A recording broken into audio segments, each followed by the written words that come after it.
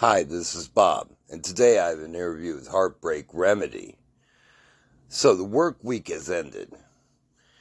You grab your go-to beverage, you call your friends, and it's party time. But wait, you need a soundtrack.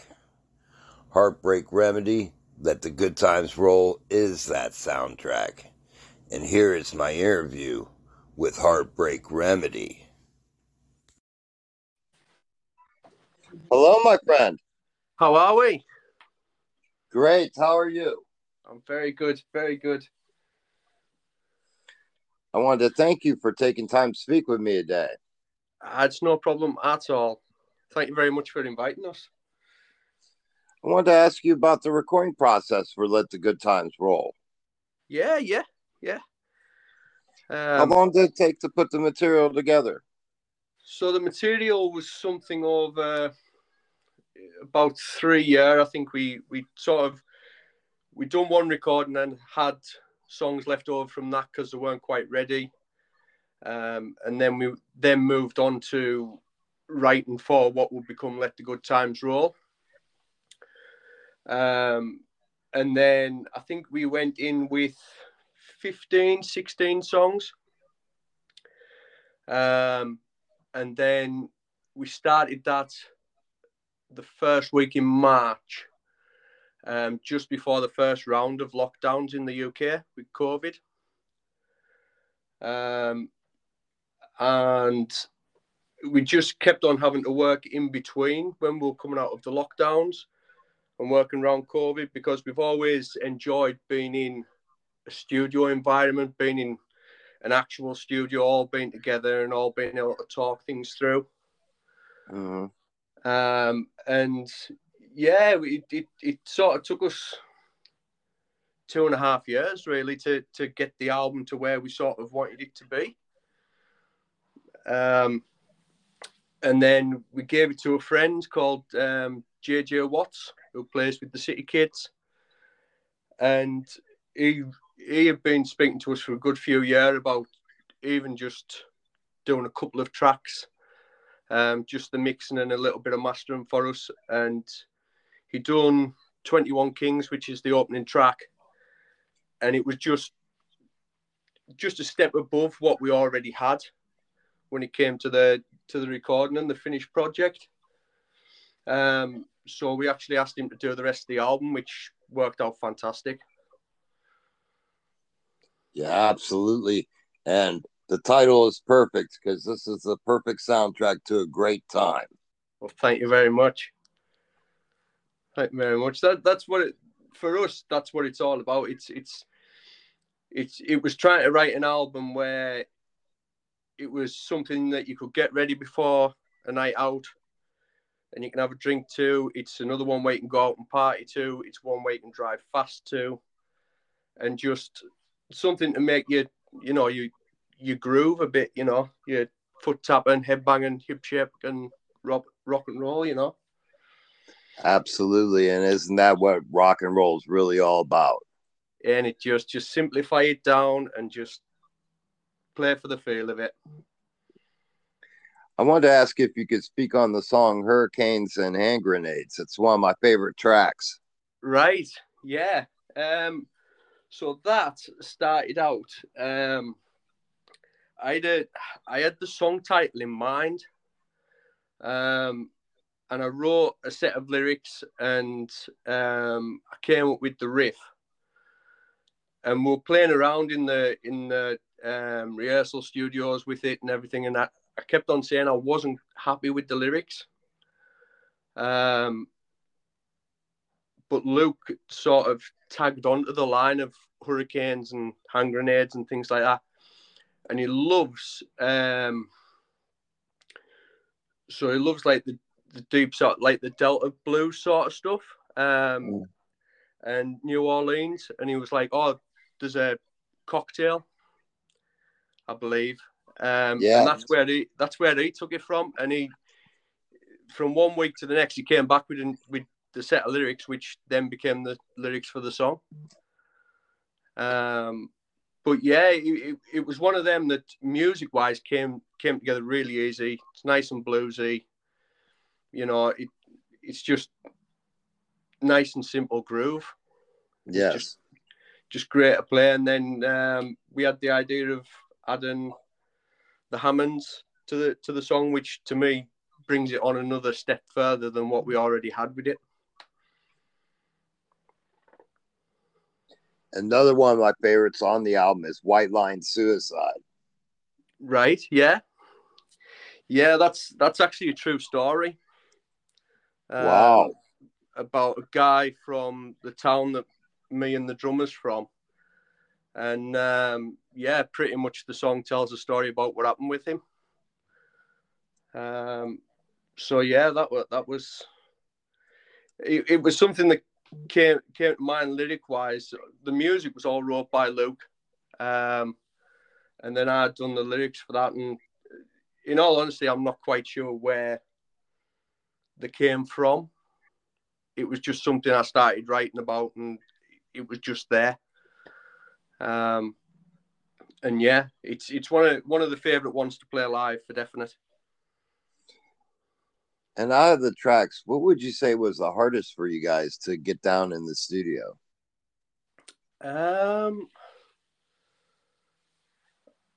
think Goodbye was quite a tough one because it wasn't one that we wrote together.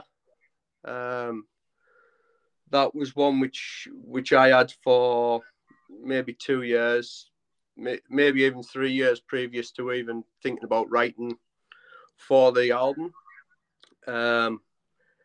And it was one of them which I didn't really show it in the rehearsal studios either. It was one of them where we went into the studio itself and I had the acoustic and I just went in and it was just me and Stephen in at the time. And I just went, just see if we can record this. So he played drums along to me playing the acoustic guitar. And that was sort of it. And it just took a little while just for all three of us to get it how we wanted it. And we got some friends to play on it. And so that took a little while to put together. All the rest, they were pretty much already there before we went into the studio. So we all knew what we were doing. We all knew what we kind of wanted from each song.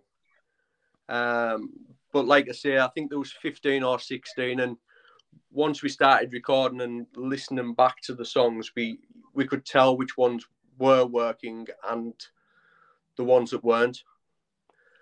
And ultimately, we picked our favourite songs, which we thought would be the best tracks for the album. And I also wanted to say that beyond the Ultimate Party album, this album will render itself amazingly live.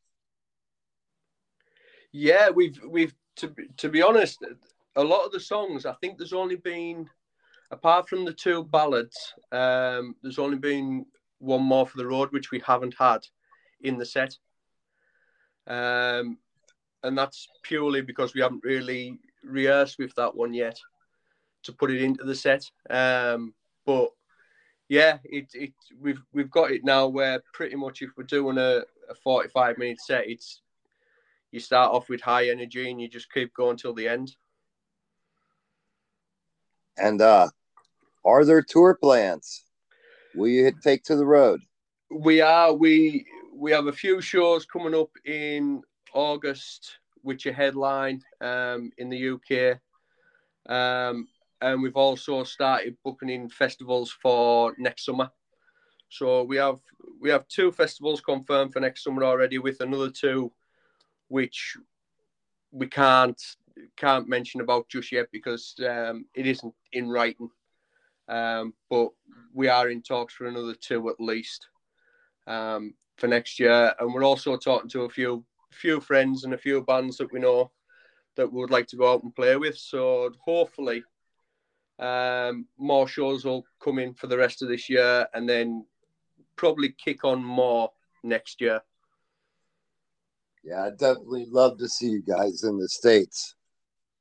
It would be fantastic to come over. We've got a good few friends in the States now. we've done a tour with the Las Vegas. We've done a tour with the Mercury Riots, with Bullets and Octane.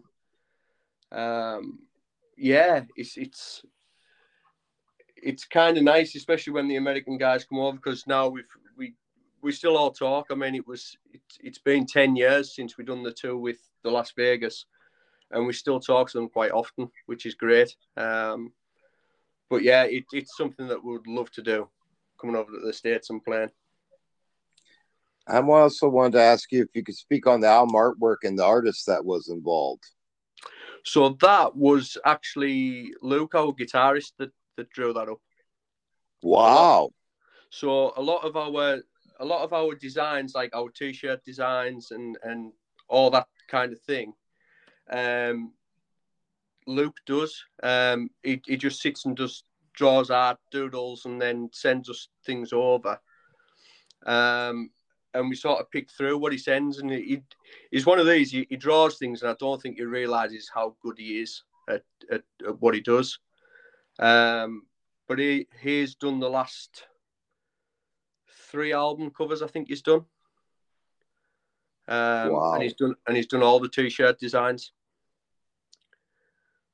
So yeah, what he generally does is he'll draw it up on paper, and then there's an app called Fiverr, and there's a guy on there which I've used for a few years now, and I get him to draw it up and make it all digitally, so we can use it on a digital format. But the actual original drawings are all the guitar players. Wow.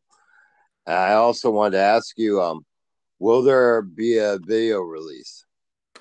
There will be. We were wanting to do one for the first single, which was 21 Kings, and it sort of fell through, the idea which we had and the people who we were talking to.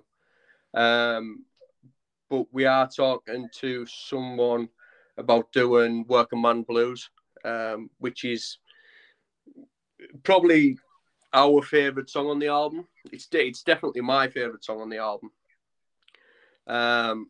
And especially with the way that the UK is at the minute, it seems quite prominent.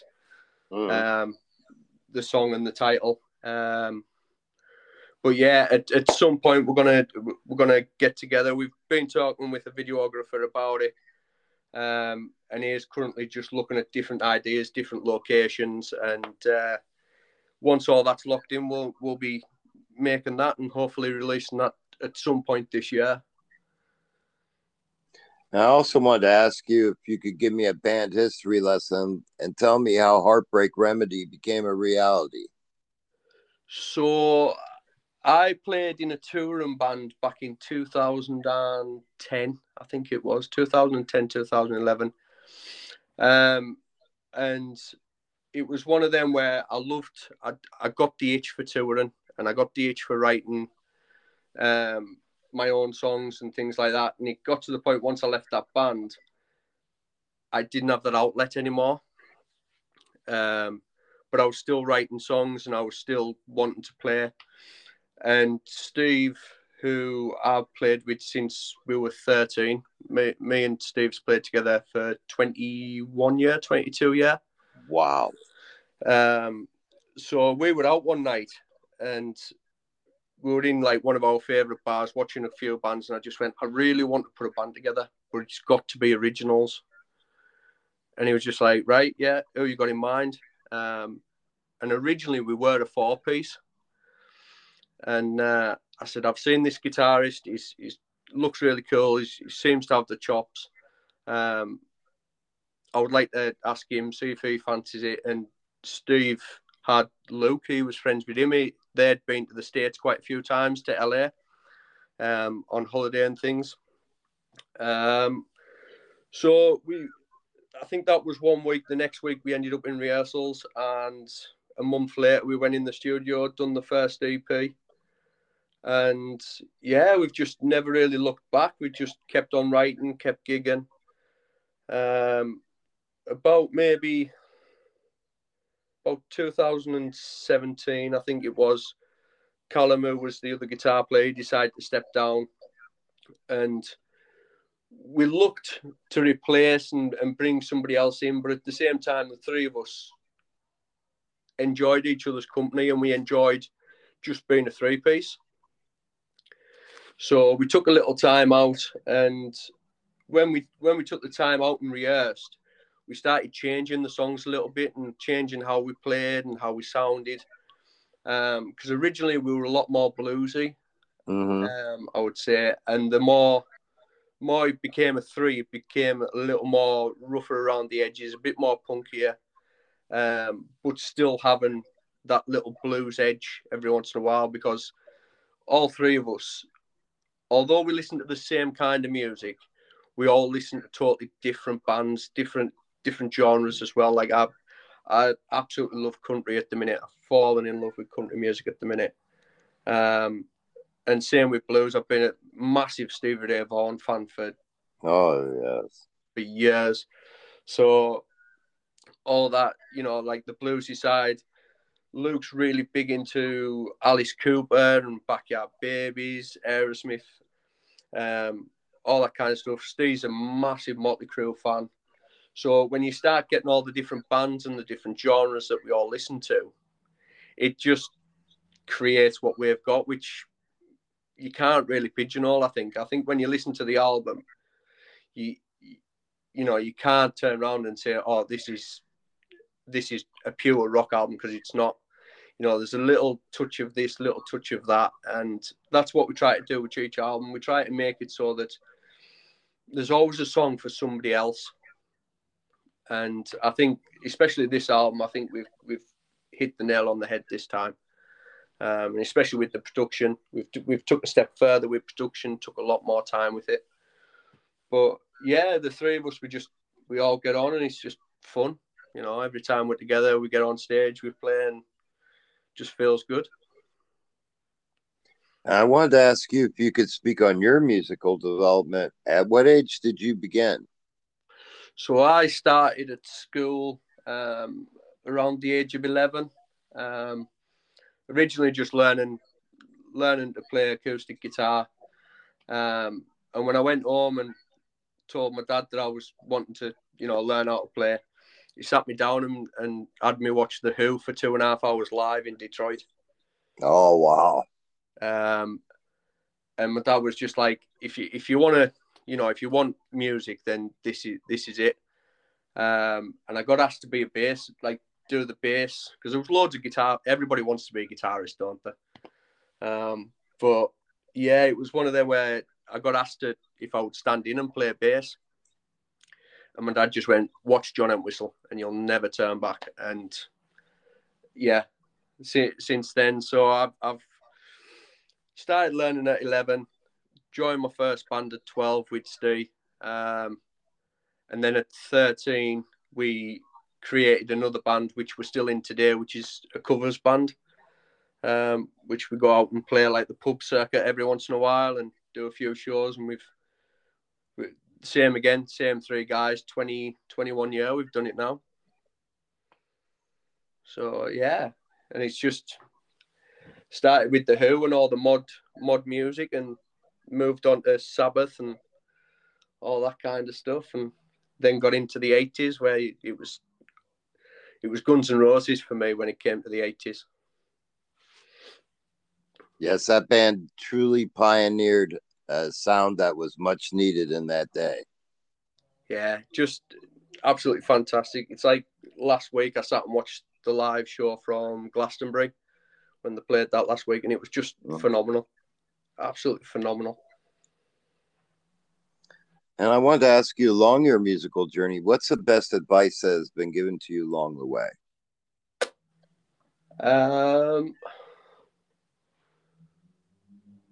Don't rush into making decisions. That's one thing. Don't drink too much before you go on. And don't talk too much in between songs. And when you're not working on music, are there any hobbies that you enjoy beyond music? It's kind of crazy, because my life seems to revolve around music. You know, if I'm not playing music, I'm generally watching it, whether it be just a little band in a pub or a bar, or whether we're going to watch, you know, other bands. But I mean, I've spent the last 4 years renovating the house, so that's pretty much been my world for the last 4 years. And speaking of the club scene there, how is the club scene there? It's actually it's getting a lot better now. Before COVID, it was sort of dying a little bit, and then through COVID, it was just, you know, it was like everywhere got hit. Sure. And a lot of the staple bars that we used to play, they sort of shut down. But there's a lot of new bars opening up, and I mean, I spend a lot of time on Facebook looking at different bands' profiles, seeing where they're playing, and the amount of venues which I'm now discovering and finding and hoping to speak to and things like that. And I'm sort of sending them to the rest of the guys and just sort of saying, what do you think of this place, and seeing how it is. But it's building back up again, and there's a lot of good bands coming out of the UK right now. So it's kind of nice that the whole music scene's starting to grow again. It's fantastic to see. And what's the best way to get merchandise from Heartbreak Remedy? So the best way is to buy from our big cartel, which is www.heartbreakremedy.com, and then I'm sure it's .bigcartel.com. I'll have to check that. Give me 1 second because I'm terrible at this.